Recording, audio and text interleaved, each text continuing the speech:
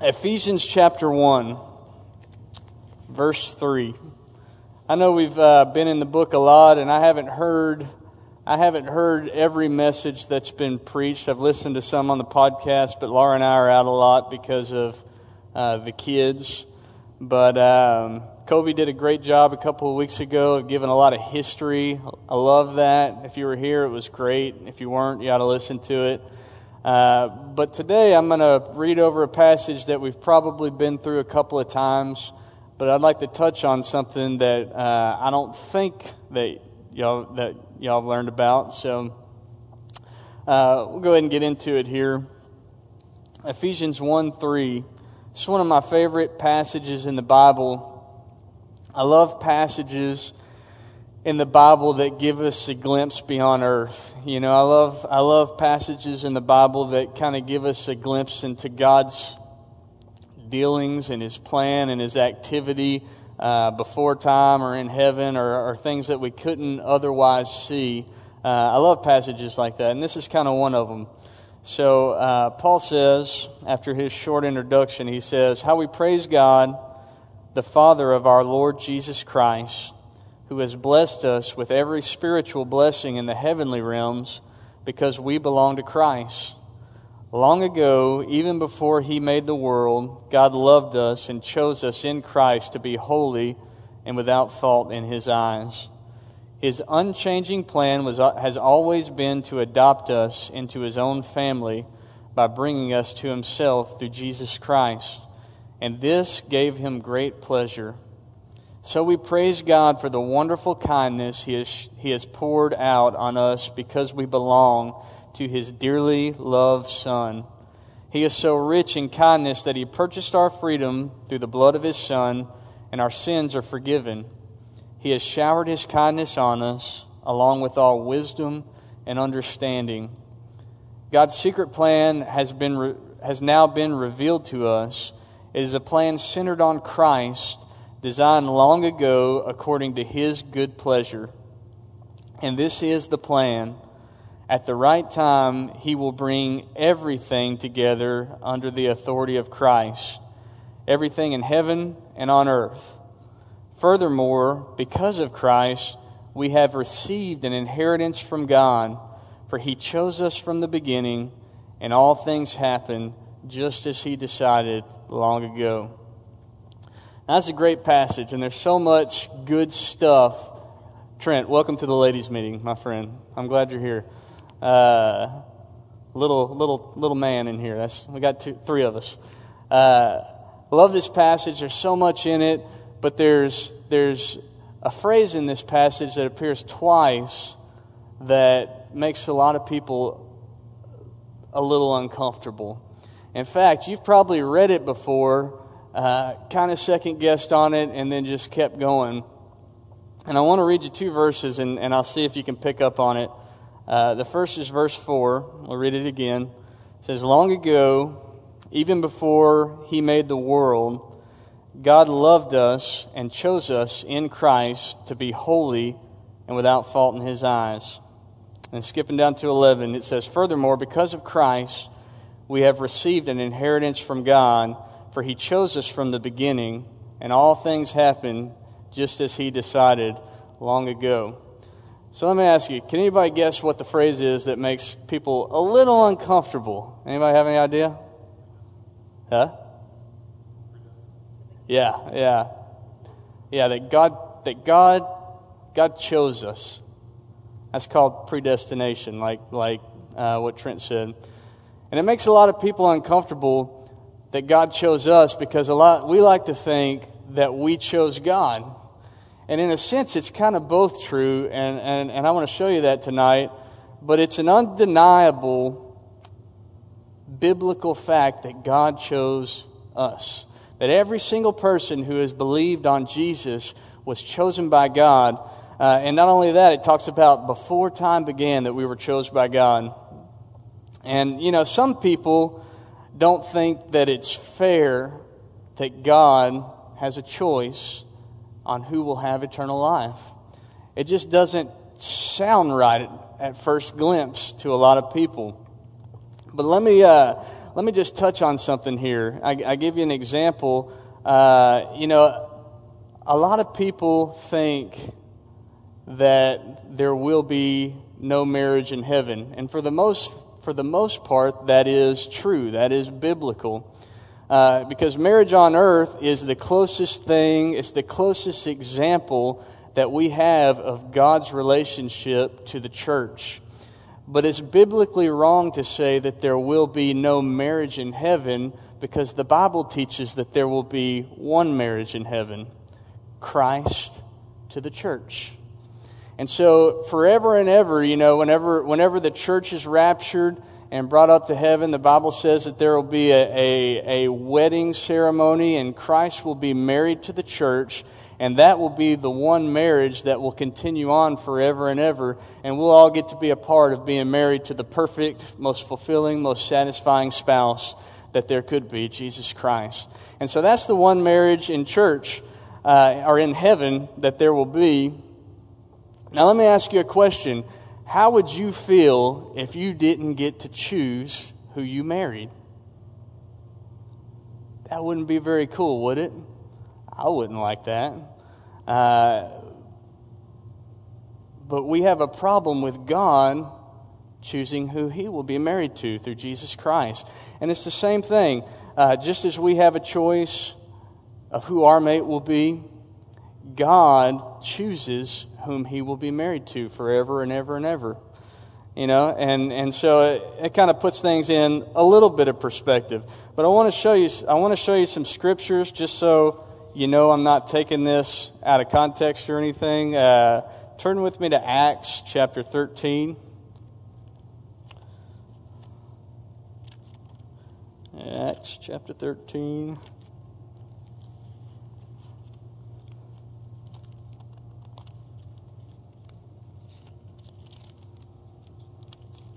Verse 48. It says, "When the Gentiles heard this, the gospel, they were very glad and thanked the Lord for His message. And all who were appointed to eternal life, chosen, became believers." Now turn over to Romans chapter 8. Romans 8:29.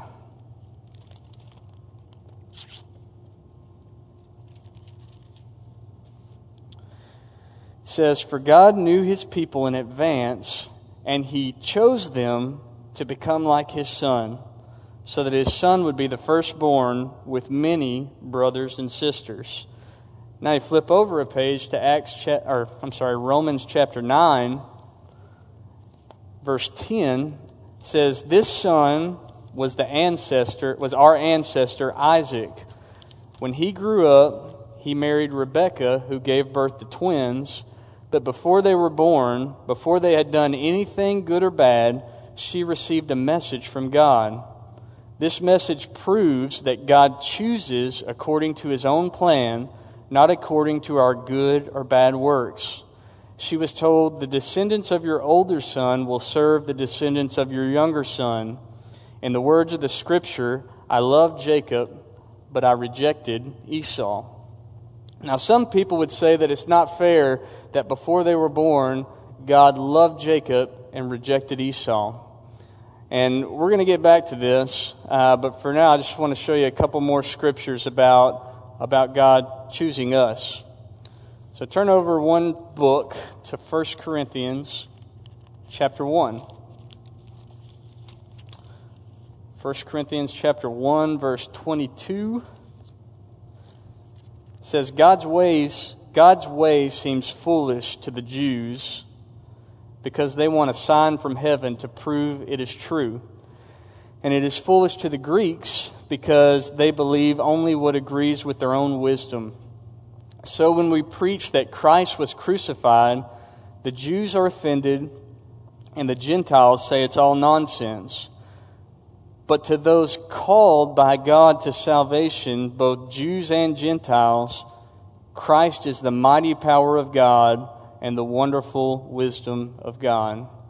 And then we don't have to turn there. It's a very short verse that you're familiar with. But Matthew 22:14 says, "For many are called, but few are chosen." And so I could just go on and on. Me and Ryan have had talks about this. I wrote like a 20-page scripture paper that we've been kind of bouncing between each other, and that talks about all this stuff. But it's undeniably biblical that God chose us. It's undeniably biblical. And I want you to notice in Ephesians 4-5 that God chose us before He created the world. And so the cool thing about that is, something that should make us happy is that God didn't choose us after we cleaned up our act, after we made ourselves all right and presentable to Him. He chose us from the beginning of the world before we had chosen Him. And so let me show you something. Romans chapter 5, very familiar scripture, but that falls right into line with that. Romans chapter 5, verse 6. Verse 6. It says, "When we were utterly helpless, Christ came at just the right time and died for us sinners. Now no one is likely to die for a good person, though someone might be willing to die for a person who is especially good. But God showed His great love for us by sending Christ to die for us while we were still sinners." And so that's to me, that's just awesome. That's the awesome grace of God. Before the world had began, before your life had started, God sent Jesus to die for your sins, to redeem you, to redeem us from our sin, because He chose us to be married to Him, and it required the ransom of Jesus Christ. But the question has to be asked, what does God base His decision to choose on? What's it based on? Now, there's some people who would tell you that God unconditionally, with no reason whatsoever, chooses some for salvation and chooses some for damnation. A lot of people believe that. There's a lot of people that believe that.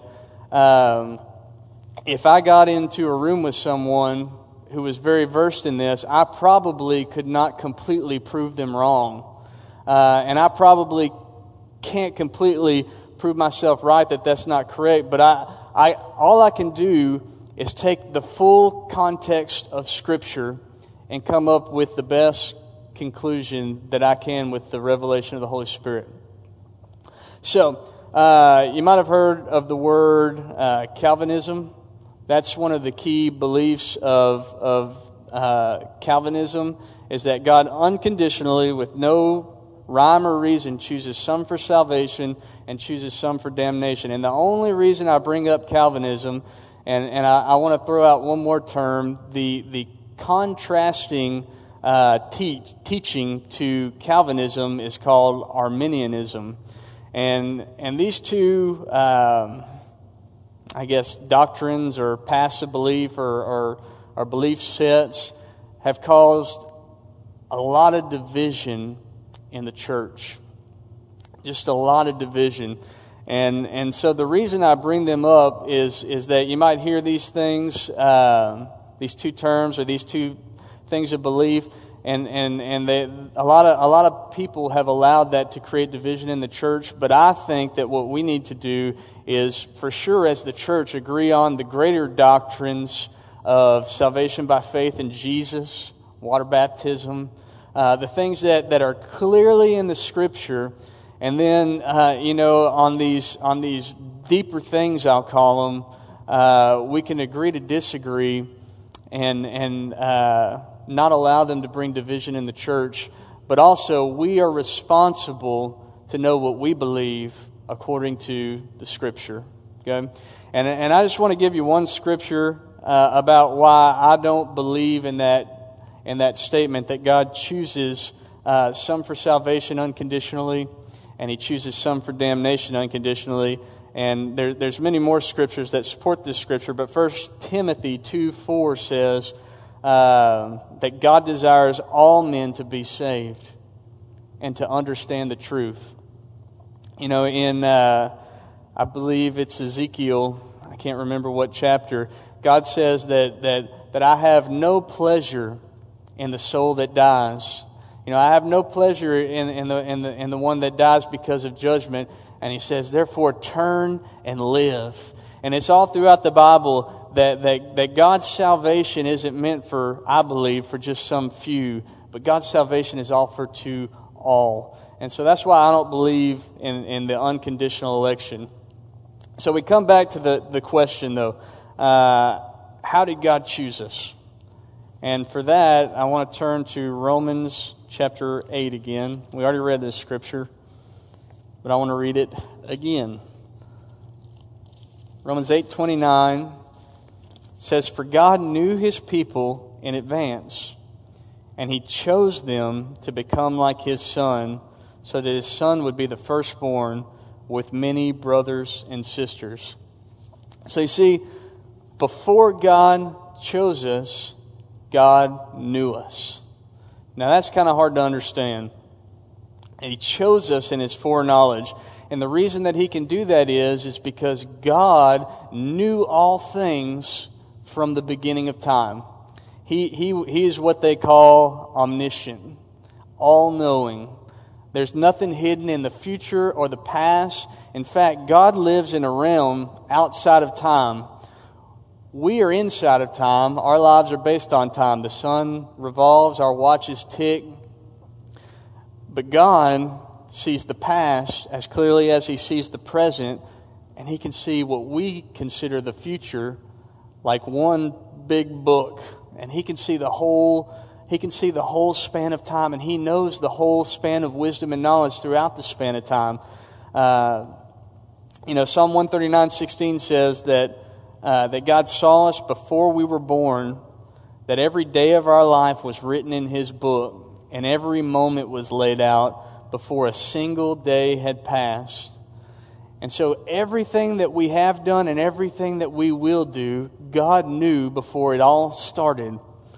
Which is a little bit mind-boggling. In this same psalm, I can't remember if this is a psalm of David, but the psalmist says, "Such knowledge is too wonderful, too great for me to comprehend. I can't understand it, but by the unction of the Holy Spirit, I know it to be true." And so God knew all things, and it's hard for us to understand foreknowledge because we don't have the advantage of omniscience. But Jude 1:25 says that all glory, majesty, power, and authority are God's before all time, and in the present and beyond all time. So even into the future and into eternity, God knows it all. He's got it all. And so that's important. That's an important context to understand how God chose us before we were born. So it was on the basis of God's omniscience, knowing everything through the span of time, that He made His elections. Now in 1 Peter 1, verse 1, you can turn there if you want. I've got it in my notes, so I'm not going to go there. He's opening up his letter and he says, "Peter, an apostle of Jesus Christ, to the pilgrims of the dispersion in Pontus, Galatia, Cappadocia, Asia, and Bithynia, elect according to the foreknowledge of God the Father, in sanctification of the Spirit, for obedience and sprinkling of the blood of Jesus Christ, grace to you and peace be multiplied." So the key phrase, I've got it underlined in my notes there, elect, chosen, according to the foreknowledge of God the Father. So to me, it's very clear that God elects by what He knew from before the beginning of time. So, let me give you an example, because the examples help me. If we had foreknowledge, we would never invest in any stocks or bonds or businesses or any type of venture that we knew was going to fail or lose money.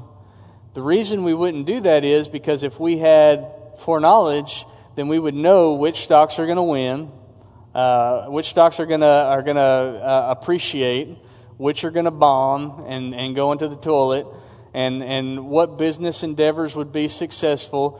Who in here, if you could go back and start Starbucks, I'd start Starbucks, because it's a $1 billion company, and it's a home run, and you know that you would have known that it's going to do well, and so you would be willing to invest in it, right? Is that logical?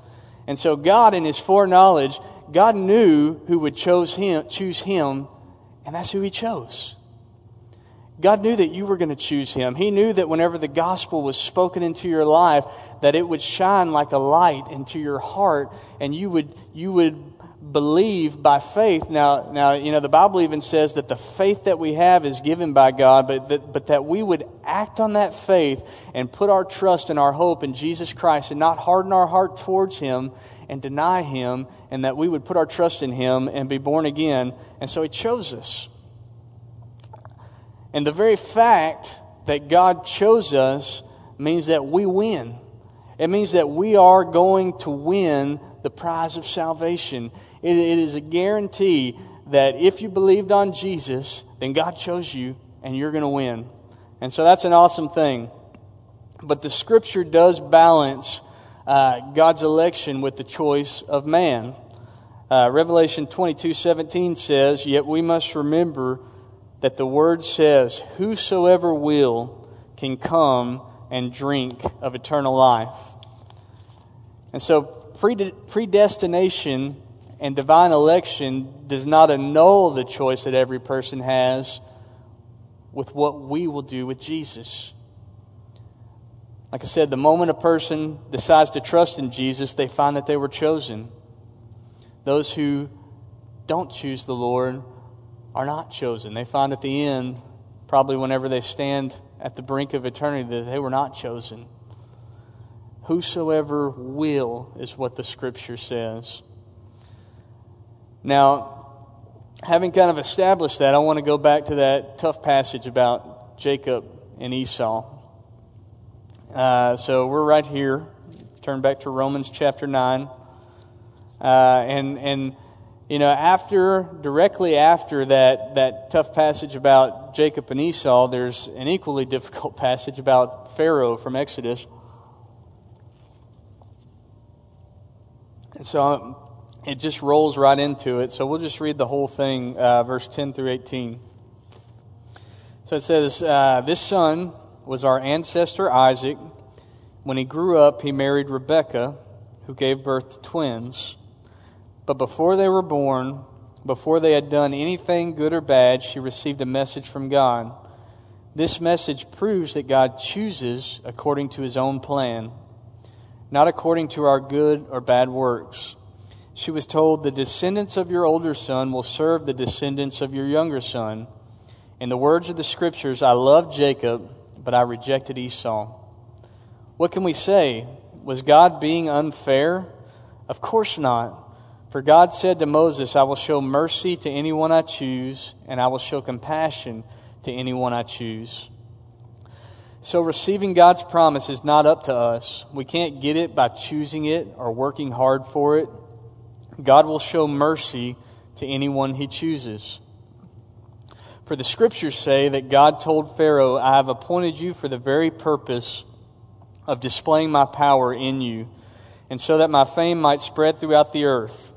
So you see, God shows mercy to some just because He wants to, and He chooses to make some people refuse to listen." Verse 18 in the New King James Version says, "Therefore He has mercy on whom He wills, and whom He wills He hardens." Now this passage seems to speak very strongly of unconditional election. What I said that I don't necessarily agree with. According to the Bible and what I've seen in the Bible. Yet in light of all of Scripture, we know that it is God's will, like we said, that none should perish, but that all should come to eternal life. So how do we reconcile this? The passage that Paul's referring to is it's making reference to Exodus chapter 9, verse 16. And throughout the book of Exodus, if you're familiar at all, through the plagues, whenever Moses was telling Pharaoh to let the people go, it says over and over and over again that both Pharaoh hardened his heart and Pharaoh hardened his own heart, and that God hardened the heart of the Pharaoh. And let's see, in the context of the reference passage, Exodus 9:12 is the passage that specifically says that, or one of the passages that says that God hardened Pharaoh's heart. Now, there's two words, and this is one of the issues, I guess, we have with a translated Bible, and sometimes it takes a little bit more studiousness to see these things. But there's two words in the book of Exodus that are translated hardened. The first word describing Pharaoh hardening his own heart is kabod, and it literally means to make one's heart hard, to reject, to become callous towards, and to make oneself that way. The word most often used to describe God hardening his heart, the heart of Pharaoh, is chizak, and can literally be translated to strengthen a position that is already hardened.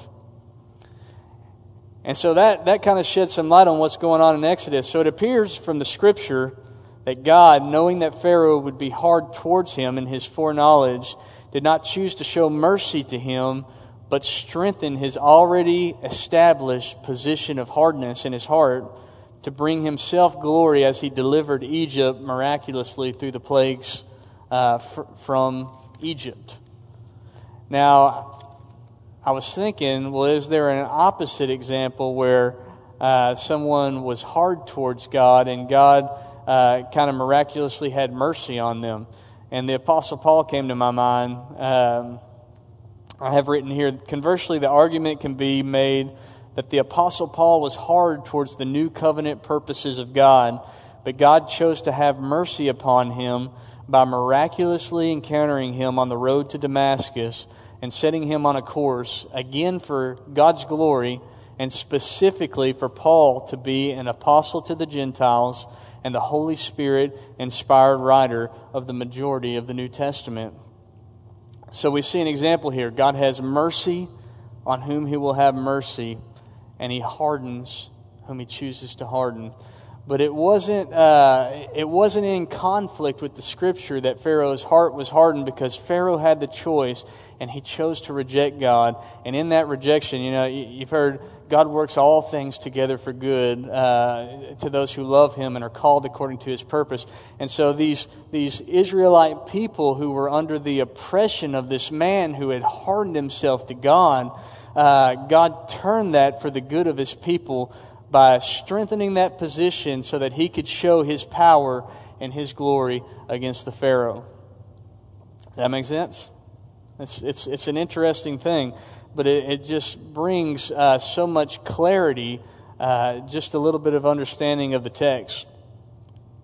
So, now we may not fully understand this passage, but we can't always expect to fully understand an eternal, omniscient, all-wise, all-knowing, outside of time God. It's okay sometimes not to understand everything in the Bible. But we do believe it by faith, and we reconcile it with the other Scripture and make sure that our interpretation of the Scripture lines up with all of Scripture. And so I feel that does. And so Paul kind of concludes this passage in verse 19 with a little bit of saying, hey, you may not fully get this, but this is the way it is. This is the revelation that I've received from God. So he says, let's see, what verse did I say to start? 19.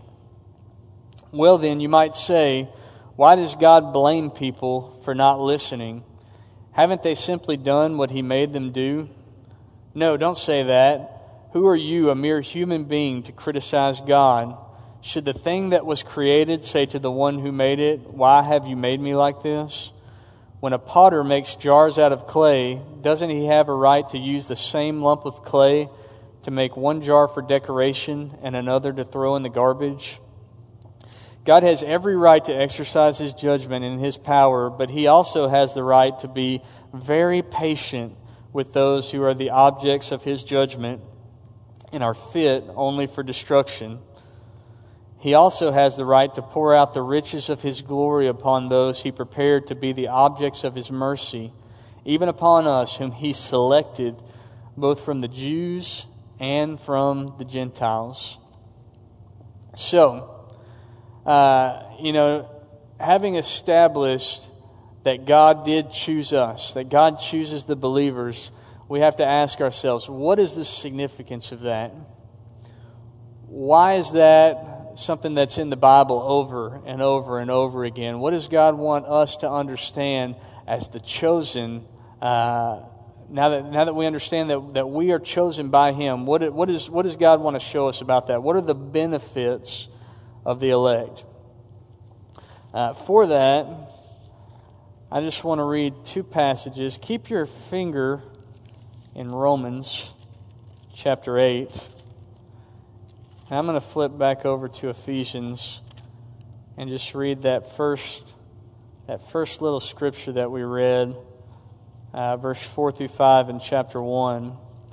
And these are kind of parallel passages that reveal the benefits of being the elect of God. So you can listen. If you listen to the two passages, you'll see the overlap. Ephesians 1:4. Long ago, even before He made the world, God loved us and chose us in Christ to be holy and without fault in His eyes. His unchanging plan has always been to adopt us into His own family by bringing us to Himself through Jesus Christ. And this gave Him great pleasure. And skipping back down to 11, it says, furthermore, because of Christ, we have received an inheritance from God. For He chose us from the beginning, and all things happen just as He decided long ago. Now let's skip back over to Romans 8:29, and you'll begin to see the parallel as Paul opens up the passage with, God chose us. You see the parallel of the benefits of the elect. It says, for God knew His people in advance, and He chose them to become like His Son, so that His Son would be the firstborn with many brothers and sisters. And having chosen them, He called them to come to Him, and He gave them right standing with Himself, and He promised them His glory. So I see four benefits here that are laid out by the Apostle Paul. The first one being that God calls us to come to Himself. In Hebrews chapter 4, verse 14, it says, so then, since we have a great high priest who has entered heaven, Jesus, the Son of God, let us hold firmly to what we believe. This high priest of ours understands our weaknesses, for He faced all the same testings we do, yet He did not sin. So let us come boldly to the throne of God, of our gracious God. There we will receive His mercy, and we will find grace to help when we need it the most. So you see, something that we need to understand is that before Jesus, man was desperately separated from God. In fact, the Bible teaches that whenever people of faith died before Jesus, they didn't go to heaven. It talks about how Jesus took the keys of death and He went down. He descended to hell, Hades, and He set the captives free. Before Jesus, even if you died in faith, you still could not go into the presence of God. Man was desperately separated from the Lord. There was no hope for man. But then Christ came, and now He calls us, the elect, those of us who are in Christ, to come to Him. He says, come to me. And where before coming into the presence of the Lord meant death and judgment, now coming into the presence of the Lord means mercy and grace in the times that we need it the very, very most. So that's an awesome benefit of the elect. The second thing In Christ, we are holy and without fault in His sight. And this is called justification. Justification is being made right. You are justified. And that's the reason why we can come into God's presence, is because, Isaiah said to Israel, he said, God's hand is not short that He cannot deliver you, and His ear is not deaf that He cannot hear your cry, but it is your sin that separates you from the Lord. And so sin desperately separates us from God. It even in our born-again state, when we choose to live in sin, though it doesn't sever our salvation, it pushes us away from the Lord. It's a spiritual law that sin separates man from God. And so before Christ, we were desperately separated from God. We were unjustified. But 2 Corinthians 5:21 says, "For God made Christ, who never sinned, to be the offering for our sin, so that we would be made right with God through Christ." You may know I have it memorized in New King James. He made Him who knew no sin to become sin for us, so that we might become the righteousness of God. And that word "might" is significant to me because Christ knew on the cross that not everyone would choose Him. He knew from the beginning of time that He was dying for all mankind, but not everybody would choose Him. But He died so that we might become the righteousness of God. I go back to that scripture. While we were still sinners, Christ died for us. And because of that, we are now justified in His sight. The third benefit, we are adopted into God's family. Those of us who are in Christ, we are not only allowed into His presence, but we are adopted into His family. Paul talked about that a little bit before in Romans chapter 8. If you look up in verse 15, it says, So you should not be like cowering, fearful slaves. You should behave instead like God's very own children, adopted into His family, calling Him Father, dear Father. For His Holy Spirit speaks to us deep in our hearts and tells us that we are God's children. And since we are His children, we will share His treasures. For everything God gives to His Son Christ is ours too. But if we are to share His glory, we must also share in His sufferings. You see, as part of God's family, as a brethren of Christ, we are heirs to the glory of God. That's the inheritance that Christ received. And the Bible says right here that what is Jesus's is ours as well if we are in Christ. Now, before Jesus came, another thing before Jesus came, God's glory, the glory of the Lord, was mostly limited to the inner sanctuary of the Jewish temple. One place in the whole world was the only place where, for the most part, where God's glory would appear to man. And the only person who could go in to the inner sanctuary of the Jewish temple was the high priest, and that only once a year, and that only after intense cleansing rituals and all this stuff that we read about in the Old Testament, in Leviticus and Deuteronomy, in order to make him temporarily justified enough to come into the glory and the presence of the Lord. And so the glory of the Lord was so limited to man before Jesus. But now those of us who are the elect, those of us who are in Christ, in this life, we begin to get glimpses of the glory of the Lord. It's those moments whenever we're worshiping or we're praising and you can feel the Lord around you. It's those moments in your prayer time whenever the Holy Spirit speaks to you from the inside out, so much louder than an audible word, a voice spoken in the very Spirit inside of us. It's when we read the Bible and it becomes alive and it joins with the Holy Spirit on the inside of us and speaks to us so loudly, and we begin to get these glimpses of the glory of the Lord as we love Him and as we serve Him. But the problem is that we still deal with the flesh. We still deal with these bodies of flesh and sin.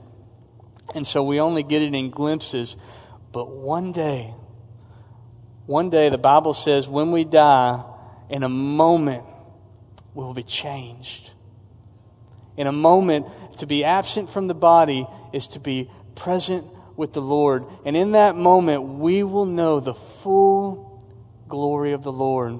We will learn the full satisfaction of what it is to be truly satiated at the deepest part of our being, because we'll be forever in the full presence and the glory of the Lord.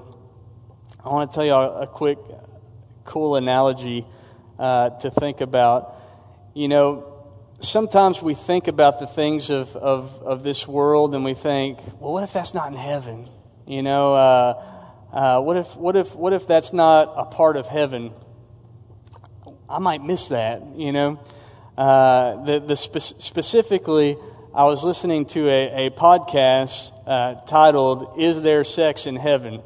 and the guy, he's a heaven aficionado, and he doesn't think there will be. There's some people that think there is, but the point of it is that so many people get so caught up in the things of this world, and they you know, I've heard lost people say, you know, well, I'll get a party in heaven, so I don't want to go there, you know, and stupid stuff like that.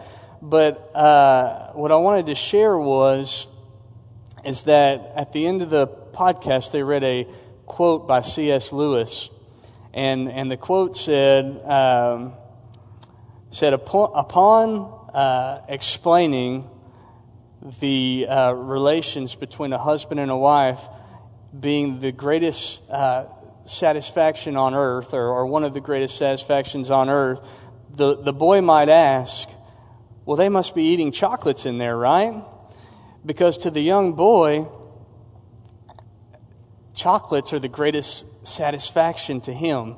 It's the highest level that he knows, and not understanding those things which he doesn't understand, he clings to those things which he does. And likewise, you know, there's, and I'm botching this. I wish I would have studied it more. I'm going off the cuff here. But likewise, you kind of get where I'm going. Google the quote, C.S. Lewis, chocolates in heaven. But likewise, we know these things on earth, and we've only had glimpses of the things in heaven. But when we get to heaven and we understand the full satiation at the spirit level, the things of this world will mean nothing to us. That's what I'm getting at. I shouldn't have gone off the cuff. I feel like I botched it. Number 4. The fourth benefit of the elect is glorification. You know, so many people think that the prize of salvation is heaven. That's not the prize of heaven. I mean, that's not the prize of salvation. Heaven is not the prize of salvation. The Bible teaches that the prize of salvation is the ability to live forever in the presence of the Lord. That's the prize of salvation.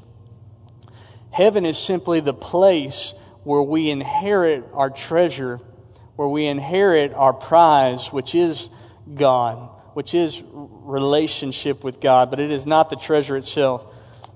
Let me read you something here. Turn over to 1 Corinthians chapter 15. 1 Corinthians 15, verse 50. It says, "What I'm saying, dear brothers and sisters, is that flesh and blood cannot inherit the kingdom of God. These perishable bodies of ours are not able to live forever. But let me tell you a wonderful secret. God has revealed to us. Not all of us will die, but we will all be transformed. It will happen in a moment, in the blinking of an eye, when the last trumpet is blown. For when the trumpet sounds, the Christians who have died will be raised with transformed bodies. And then we who are living will be transformed so that we will never die. For our perishable earthly bodies must be transformed into heavenly bodies that will never die. When this happens, when our perishable earthly bodies have been transformed into heavenly bodies that will never die, then at last the Scriptures will come true. Death is swallowed up in victory. O death, where is your victory? O death, where is your sting? For sin is the sting that results in death, and the law gives sin its power. How we thank God who gives us victory over sin and death through Christ our Lord. Amen. So that glory that we received as the elect, the glorification that we inherit with Christ, is bodies, renewed bodies that will live forever and are able to ever dwell in the presence of the Lord. And that is the glory that we will receive. And those are just some of the many benefits of the electing God. And it's an awesome thing. It's an awesome thing to understand. And I think that the enemy tries to make things more difficult than they are, to try to bring confusion into our hearts, make us doubt, make us question, bring division. But it's important that we address these difficult passages, And, real quick, there's just one more reason that it's important to understand that God chose us. And the reason that it's important to understand that is that it ties into the greater biblical truth that God is sovereign. That God is absolutely and completely and totally sovereign.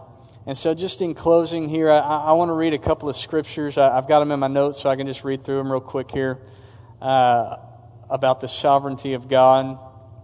The first one we've already read like 4 times tonight, Ephesians 1:11. It says, "Furthermore, because we are united with Christ, we have received an inheritance from God, for He chose us in advance." And the last part says, "And He makes everything work out according to His plan." Isaiah 45:7 says, "I create the light and make the darkness. I send good times and bad times. I, the Lord, am the one who does these things." Daniel 4:35, "All the people of the earth are nothing compared to Him. He does as He pleases among the angels of heaven and among the people of the earth. No one can stop Him or say to Him, 'What do you mean by doing these things?'" And then Psalm 115:3 says, "Our God is in the heavens, and He does as He wishes." And so, in closing, I just want to declare that God is sovereign, that God is in control, that God chose you and He chose me before we were ever born, and God is intimately and lovingly in control of your life as much as you'll let Him be. Amen? So let's stand up and let's pray together. Lord God, we thank You so much for Your word, God. We thank You that it is living and active and sharp, God. Powerful, Lord God, to equip us for every good work, Lord God. Lord, we thank You that it shows us what we're doing wrong and teaches us to do what is right, God. And so, Lord, I pray today that Your word would pierce deep into our hearts, Lord God. Father God, that we could, like Paul did, Lord, that we would use what You have done as a catapult and a motivator to live that walk of faith, to live as a child of the light, Lord. And God, we just thank You today for all these benefits, God. I'm just going to say them one more time, God, and thank You for them. And I pray that You would nail them down now into the good soul of our hearts, God. So, Lord, I thank You, God, that as the elect that You call us to You, God. That, Father God, that we can come to You and expect mercy and grace, Lord. God, I thank You, Father, that as the elect, Lord God, that You have justified us, Lord. Lord, I rebuke every condemnation of the enemy in Jesus' name, Lord. I thank You, God, that there is no condemnation for those who are in Christ Jesus, Lord. God, I thank You, Father, that when the enemy would come against us and condemn us, Lord, that we can stand in the justification of Jesus Christ and say, "I am justified by the blood of the Lord, because He made Him who knew no sin to become sin for us, that we might become the righteousness of God in Christ Jesus." Lord, I thank you, God, that we are adopted into your own family, Lord. And God, that we inherit the glory, the eternal life, the eternal satisfaction, the eternal unity with you in your presence, God. And Lord, I thank you, God, that we are glorified. Not that we will be glorified, God, but that we are glorified, God. For our salvation is sealed by the Holy Spirit. He has come and He has confirmed it in our hearts, God. And Lord, we believe, Lord, that no matter what happens in this life, that we can look forward to living in bodies that will never die and that will forever live in the glory and the awesomeness and the majesty that is your presence, oh God. And Lord, we just submit ourselves to you, God. We submit ourselves to your sovereignty. Lord, we submit ourselves to your purpose and your plan for our lives, God. Lord, we lay ourselves down at your feet, Lord. We say, send me, Lord. Say, send me, Lord, in your sovereign plan. In Jesus' name, amen. Amen.